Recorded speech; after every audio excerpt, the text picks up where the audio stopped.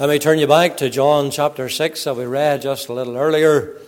Entitled the message tonight, The Will of Christ. And let's unite our heart together as we come to the preaching, that we might seek the Lord's help for it. Our Heavenly Father, we thank Thee again for Thy presence that makes the feast. And Lord, we thank Thee for Thy presence during the Ministers' Week of Prayer last week. And we pray, Lord, that this week we might know that presence again and that help given in the place of prayer. O God, that Thou would pour out of Thy Spirit upon us. Lord, Thou would set us a-praying as a congregation. And, oh, Father, we might, Lord, truly see the windows of heaven opened upon us and the blessing of heaven poured out, that there be not room enough to contain it. Father, we thank the Lord. We do not pray for something that is impossible. For, Lord, all things are possible with Thee. And we pray that Thou would pour out of Thy Spirit even upon the preaching of the Word tonight. And Thou would give a listening ear and the receptive heart. Give us help, Lord. Help me, Lord, in the pulpit. Fill me with Thy Spirit and with power, that I might preach as thus.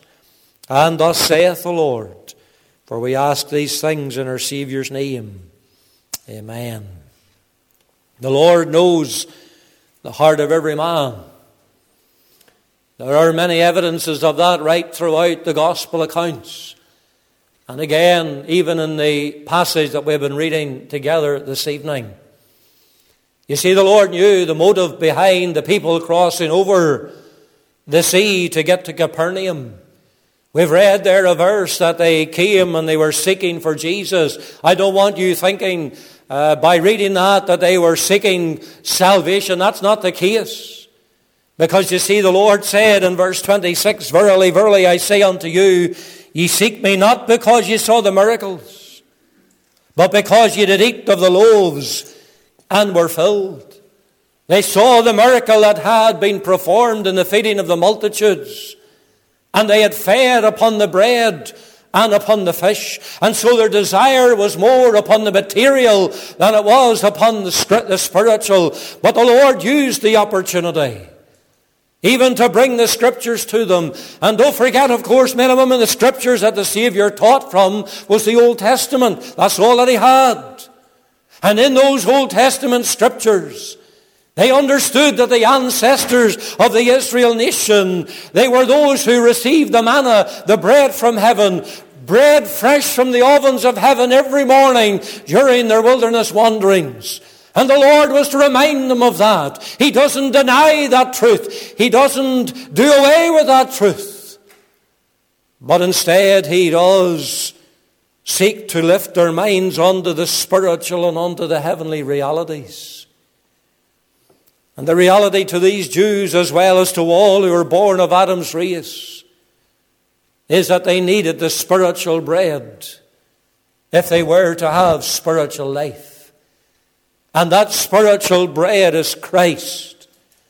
And of course the crowd still, with their physical, material thinking and thought pattern, they said, Lord, evermore give us this bread.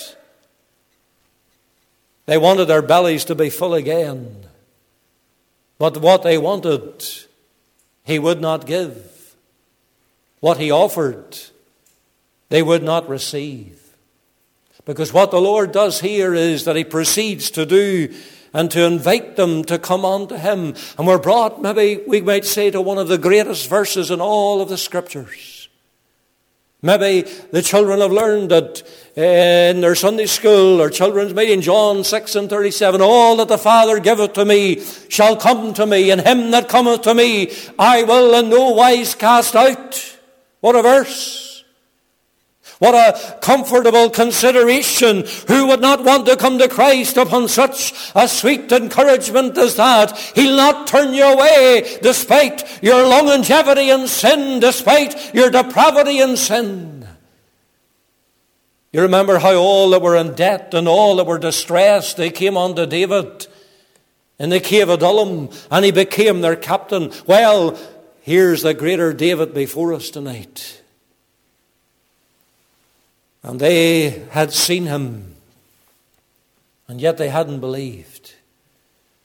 And Christ, in teaching this crowd, He reminds them that despite their unbelief, something that didn't surprise the Lord by, but despite their unbelief, it would not prevent God's purposes taking effect. And so he reminds them, and he reminds us of his will. Because Christ's will is the will of God as well. And my text I bring you to is the verse following, verse 38, where he says, I came down from heaven not to do mine own will, but the will of him that sent me. Notice there the pre-existence of Christ. We've just passed the time of the year in the calendar where often the incarnation of the Savior is referred to and made much in focus of. You just consider what the Lord was teaching the people here. You see, there is the person of the Lord Jesus Christ that is in view. He's called the Son of Man. He's also the Son of God. He's one who uses the great words, I am. That is, of course, a title that you'll find in the Old Testament that is given to God. You remember how God revealed himself to Moses at the burning bush, and he said, I am that I am. And here before these people he said, what is the first of the distinctive I ams in this gospel? He said, I am the bread of life. And he uses such a term because of its simplicity, yes, but because of its necessity.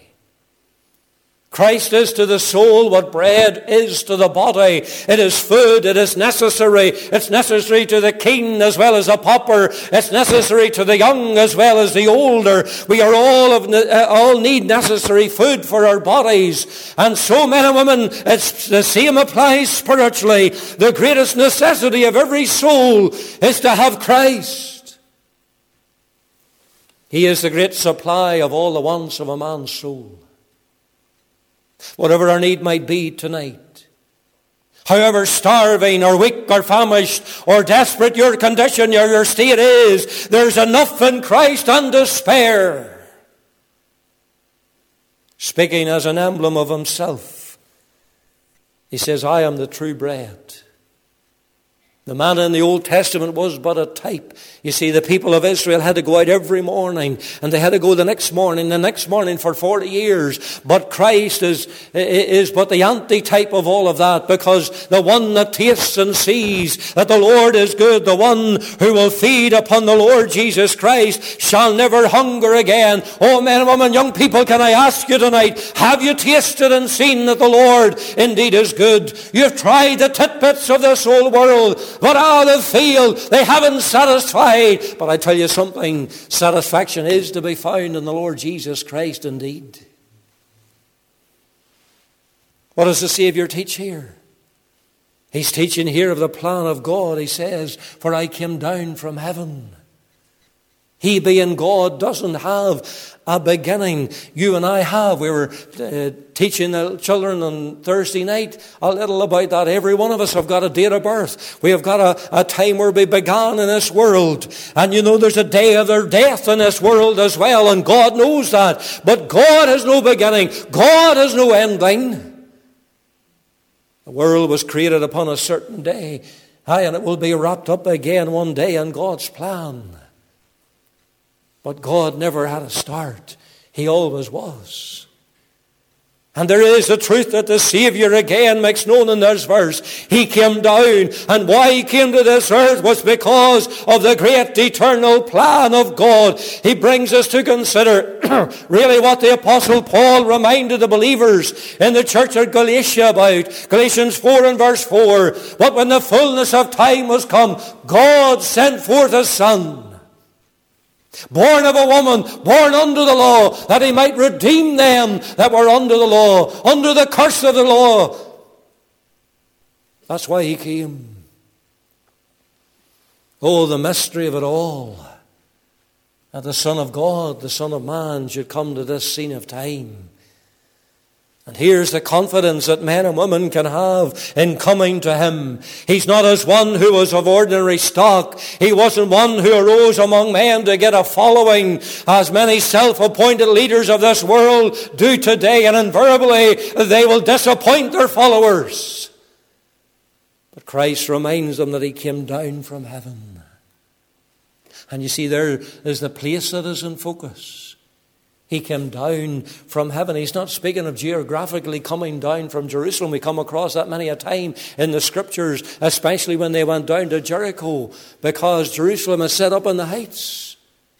But the Lord is not talking about geographically been coming from a city or some other place. He makes that clear by speaking of this particular place. It's heaven that he came down from, for it was in heaven that he dwelt with the Godhead. It was in heaven that he was to be the creator of all things of this world in the space of 6 days. It's in heaven that the angels continually fall down and worship him, and they cry, "Holy, holy, holy." It's from heaven that he came down to this earth. And it's to heaven that he ascended up again. It is that place, of course, that we find him speaking about, even in John's Gospel, in John chapter 14, words that have been a comfort to many of our hearts. He said, "In my Father's house are many mansions. If it were not so, I would have told you. I go to prepare a place for you. And if I go and prepare a place for you, I will come again and receive you unto myself, that where I am, there you may be also." Is it any wonder he said to them at the very beginning, "Let not your hearts be troubled"? He's speaking about heaven. It is from heaven that he will come back to this earth a second time. Here's the one of whom the prophets spoke of.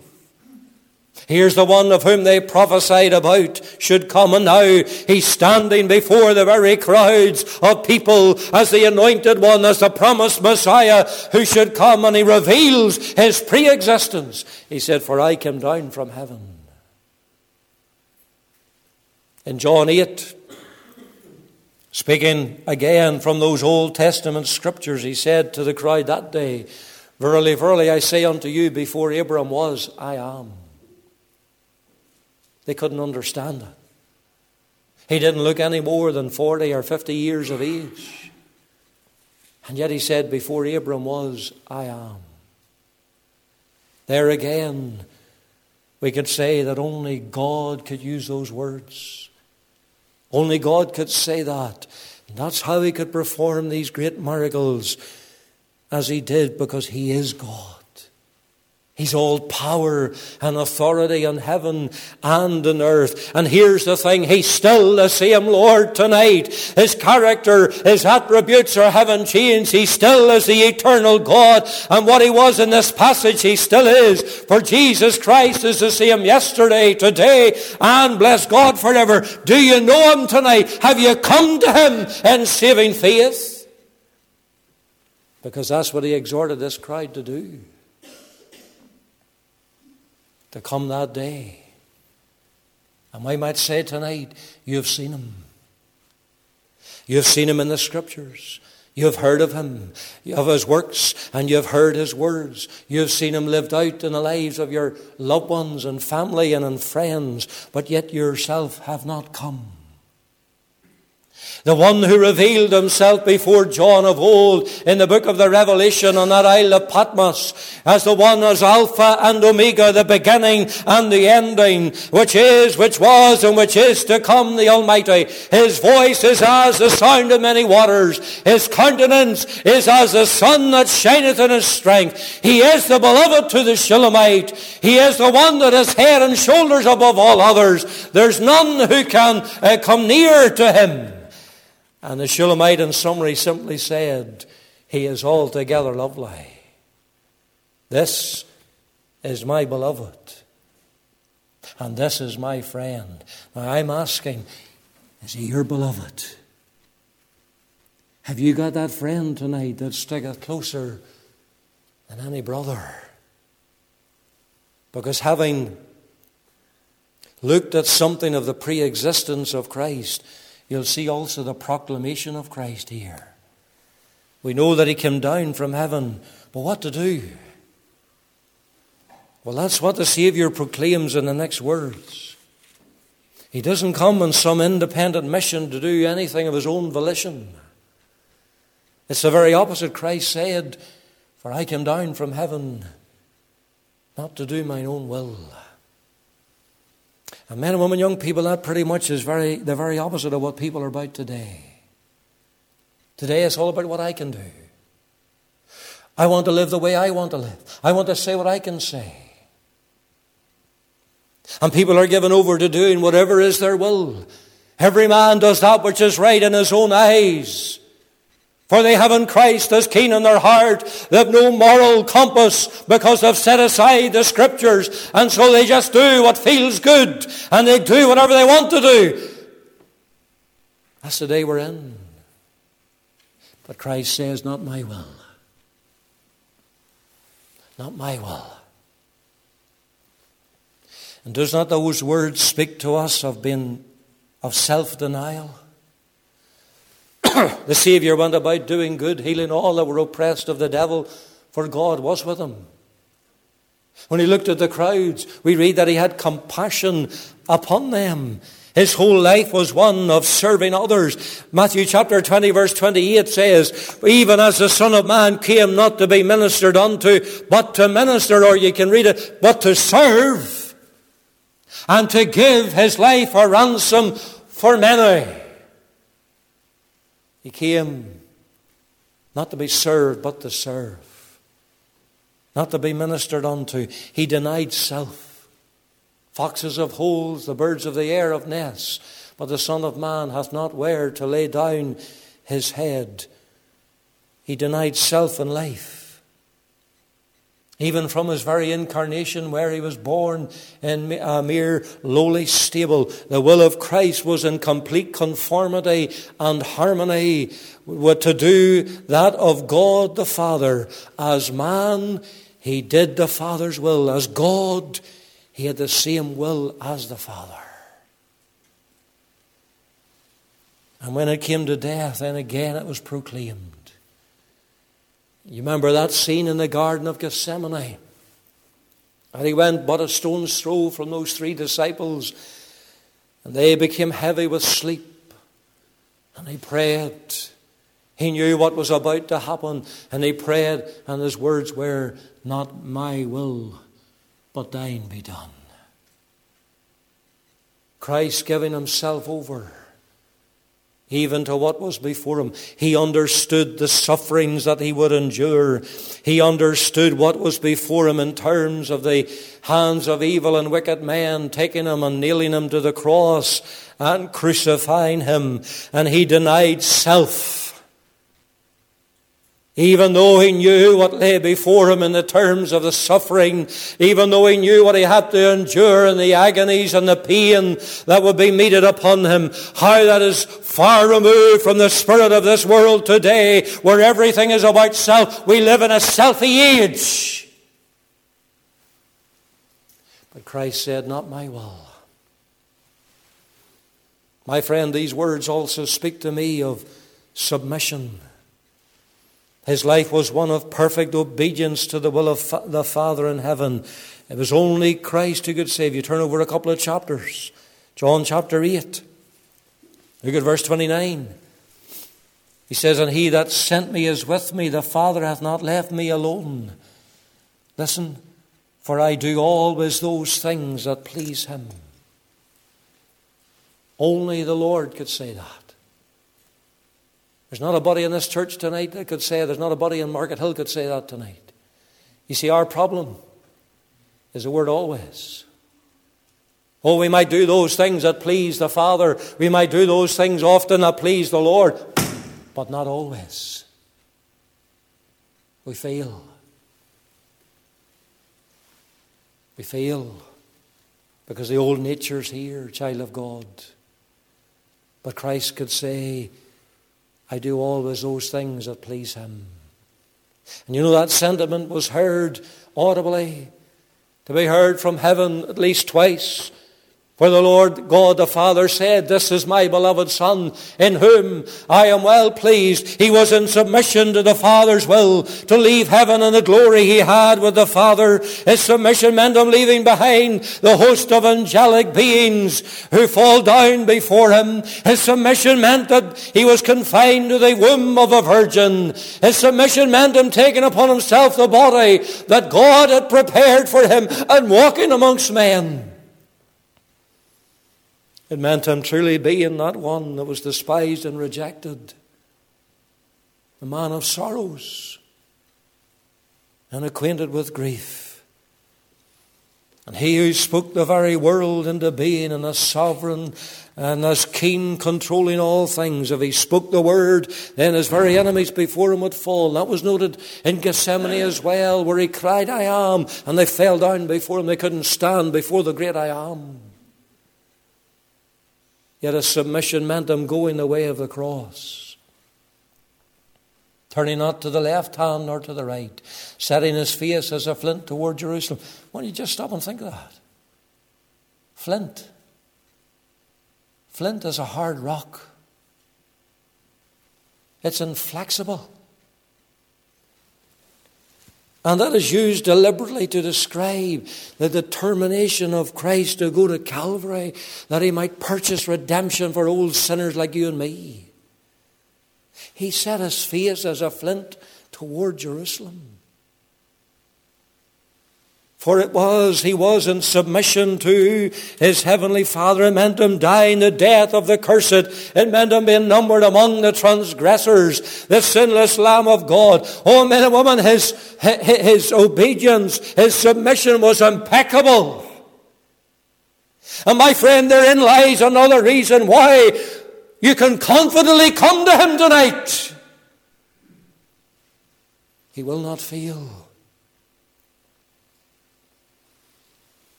Because the proclamation of Christ meant a once for all sacrifice for sin. He had not come the first time to set up a kingdom. Indeed, if you look at this very chapter, you'll see that for yourself. Look at verse 15. When Jesus therefore perceived that they would come and take him by force to make him a king, he departed again into a mountain himself alone. Now, if you come back to Mark chapter 6, I like the way Mark puts it. It's exactly the same portion. It's just after the feeding of the 5,000. And you look at Mark 6 and verse 45, and it says, and straightway he constrained his disciples to get into the ship and to go to the other side before unto Bethsaida, while he sent away the people. And when he had sent them away, he departed into a mountain to pray. That's what we read in the words of verse 15. And yet we read there that the Lord constrained his disciples to get into that boat. He commanded them. You know why? Because he understood what the crowd were about. The crowd were about of the desire to make him a king. And the Lord understood the disciples, those that were walking with him, those that were nearest to him, and they would have attempted to join in, even with that cry of the crowd that day, had they been there. And so the Lord commands them to get into the boat and to go over then to the other side. If they hadn't obeyed, and just think of how they'd have missed out in seeing the power of Christ controlling the very winds and waves, how they'd have missed out seeing the Lord walk to them on the water. You see, men and women, here's a wee word for the child of God tonight. Sometimes the Lord prevents us from having our own way and what we think is best, so as to give to us a greater revelation of himself. And surely that was a greater revelation that the disciples saw of the Lord being in the midst of that storm in that boat. But the Lord had not come to set up his kingdom. He had come to go to the cross of Calvary to purchase eternal redemption for lost sinners. He's coming again one day in the future to set up his kingdom. And we know that his people shall reign with him. But he came the first time that he might submit himself to death, even the death of the cross, to offer that sacrifice for sin that was acceptable unto God the Father, to satisfy divine justice. And we know that Christ did not offer himself even reluctantly. It was in total submission. Because we read in John chapter 10 what he said, no man taketh my life from me, but I lay it down of myself. I have power to lay it down, and I have power to take it again. You can trust him tonight. He is the self-sacrificing Savior who gave us all for a lost, guilty mankind. Do you know him? Have you come to him? C.T. Studd grasped it. You know that missionary that went to China? He said, if Jesus Christ be God and died for me, then no sacrifice is too great for me to make for him. And maybe you've read about C.T. Studd, the missionary. Maybe what you don't understand is he left a fortune behind him. He gave it all away. He was a famous English cricketer as well, of course. But he gave away his fortune, that he might go on that boat, that he might go to China, and he might tell others of the Lord Jesus Christ. And maybe there's a call of God going out to the child of God tonight. Matthew chapter 16, we sang it even in that hymn, verse 24. It says, then said Jesus unto his disciples, if any man will come after me, let him deny himself, and take up the cross and follow me. And whosoever will save his life shall lose it. And whosoever will lose his life for my sake shall find it. Wonder, child of God, will you proclaim the Saviour this year by denying self? By being more in submission to his word, what he wants us to do. By laying all on the altar of sacrifice. You know, that usually means something. It usually means death. You talk about the altar of sacrifice. And it's dying to self every day. And it's being consecrated more and more unto the Lord. There's the proclamation of Christ. Not to do mine own will. But then you'll notice the provision of Christ. He came not to do his own will, but the will of him that sent me. He came from the Father's presence. He came at the Father's bidding. He came from the Father's house. He came to carry out the Father's will. He's a wee bit like Joseph. Remember how Joseph was sent out by the Father to go to the brethren in the far off country. He went to the Father's bidding. He left the Father's presence. He went from the Father's house to carry out the Father's will. He's a beautiful type of Christ. And of course he received the same treatment. He was rejected by his own. Just in case you don't know what the will of Christ was or is, the next verses reveal it to us. There's two that are laid out here. His provision is of security. Verse 39, this is the Father's will which hath sent me, that of all which he hath given me I shall lose nothing, but should raise it up again at the last day. There's another compelling reason for you to come unto him. It is that all who are given of the Father, all that come to Christ, shall be saved. You see that the Lord makes it clear that coming to Christ begins with the work of the Father. He's really repeating what he said in that verse 37, all that the Father giveth to me shall come to me. He says in verse 39, this is the Father's will which hath sent me, that of all which he hath given me. You have any inclination, desire of coming to Christ tonight, man and woman, young person, I want you to understand, it's given by God. Because salvation is all of the Lord. It's all of the Lord. It's all of God's grace. And the assurance was that all who come to him, he will receive. He will not cast them out. It's still the same tonight. All sorts of people, all whoever they are, for the word is in the neuter tense. The young or the old or the rich or the poor, the noble or the servant. And the will of the Father is that those who come, those who have been given by the Father unto Christ, he says, I shall lose nothing. His provision is one of being eternally secure. What a comfort, what an encouragement.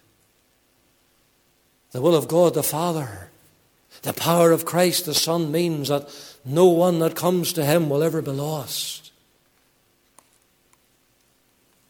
Let that sink into your heart tonight.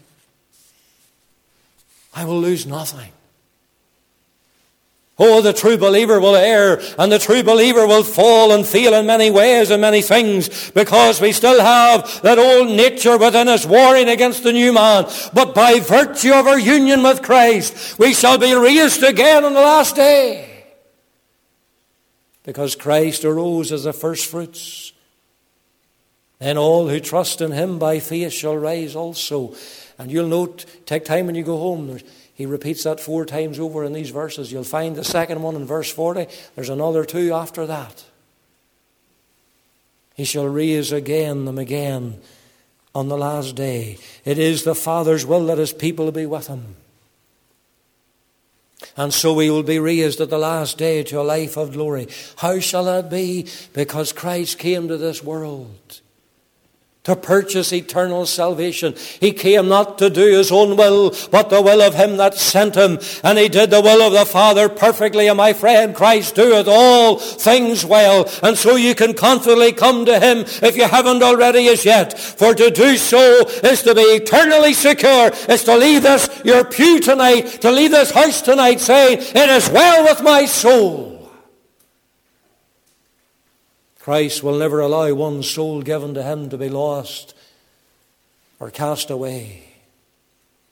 He will keep them safe from grace to glory in spite of the world, in spite of the flesh, in spite of the works of the devil. Not one bone of his mystical body shall ever be broken. Not one lamb of his flock shall ever be left behind in the wilderness. And you know, being in the country, you know what it is for the shepherd to lose his sheep. And Christ says, not one shall be lost. I will lose nothing. He will raise to glory the entire flock entrusted to his charge. And so, on that great day, the shepherd of his people, he will be able to say, I've lost nothing. Not one shall be missing. Are you part of that flock tonight?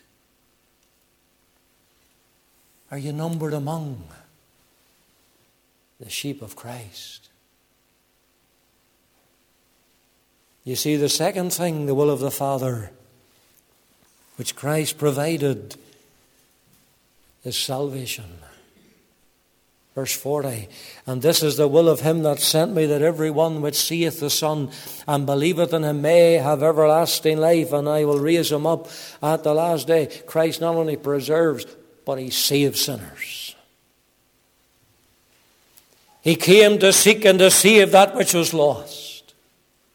And the provision of the Father's will was accomplished by Christ when he gave himself to the smiters and when he laid down his life on the cross of Calvary. Do you see the terms of God's salvation? They aren't very difficult. It's just 2 words. In verse 40, that every one which seeth the Son and believeth on him. There's the 2 words. Seeing and believing. Seeing and believing, the only things required. Seeing. Seeing their own fallen condition. Seeing your state tonight, born of Adam's race and sin. Seeing as God, the Holy Spirit, opens those blinded eyes of yours where your sin has taken you to. Because we've already considered tonight of Christ. He said he came from heaven. He speaks of heaven. And if we believe there's a heaven, listen a moment, you've got to believe there's a hell too.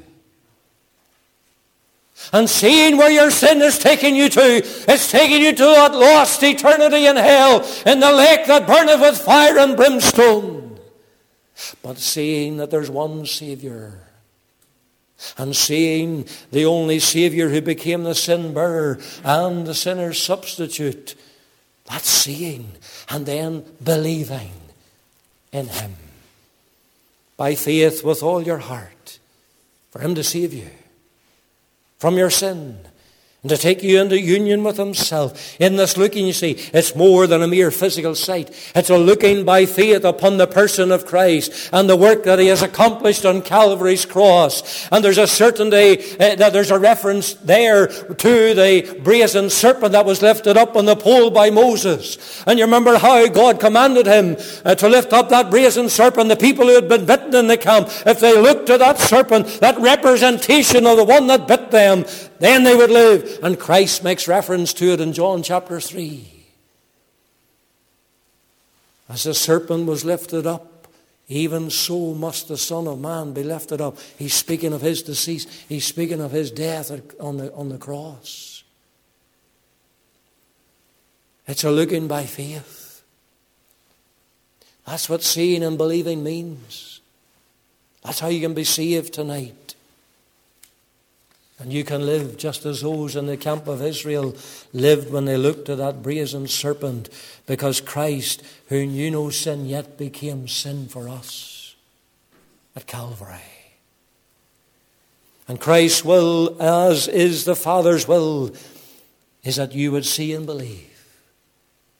And all who do have the assurance of everlasting life and been raised up on the last day to see him as he is and to be like him. You know, the sad thing as I close tonight is this,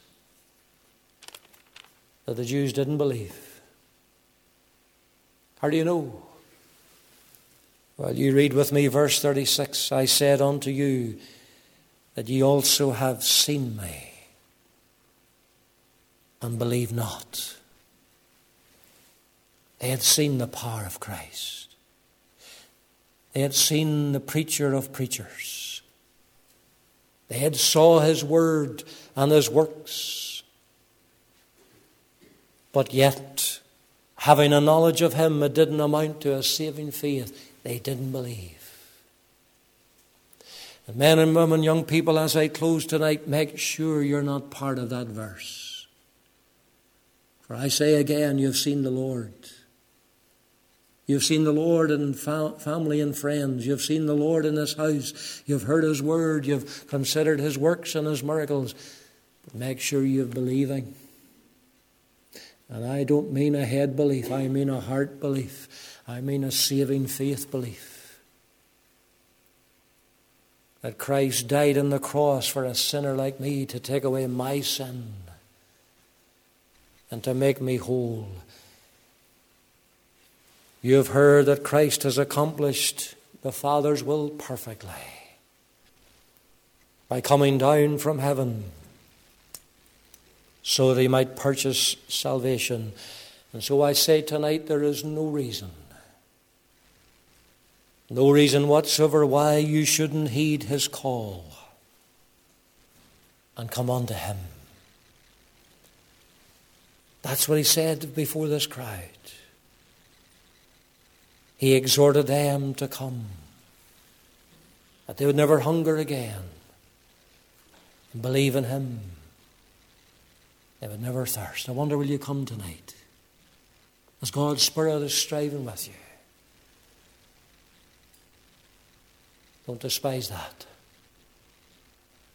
You can't come to Christ unless the Lord draws you. And he does that by his Holy Spirit. And if God's Spirit stops striving, you're as good as damned. That's the solemnity of it.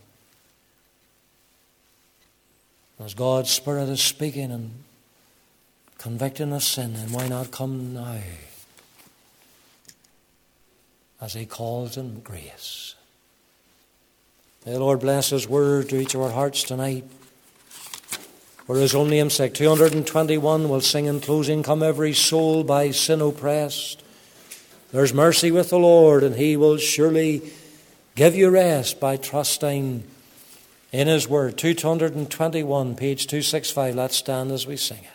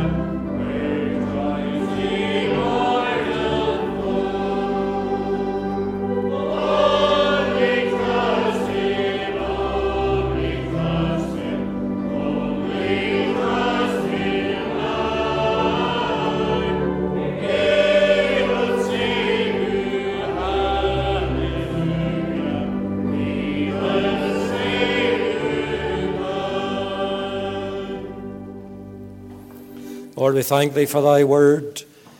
We thank the Lord for the person of Christ, said that he came down from heaven not to do mine own will, but the will of him that sent me. And we praise thee for his perfect obedience in going to the cross to purchase eternal salvation, salvation that will wear well, salvation that will last for time and eternity. Thank Lord, we can say tonight, Christ said, I will lose nothing. Oh God, we praise thee, Lord, for everyone that's in that fold of God were safe. And yet, Lord, we pray for those yet outside. And we pray, Lord, that they might come through the door, the only door, which is Christ. And tonight, Lord, they would trust him. Thank you, Lord, you'll save them now. Thy power is still the same. Speak home when the preacher's voice is silent. Part us in thy fear. Take us to our homes in safety. Lord, we pray the best would yet to be. For we ask these things in our Saviour's name. Amen.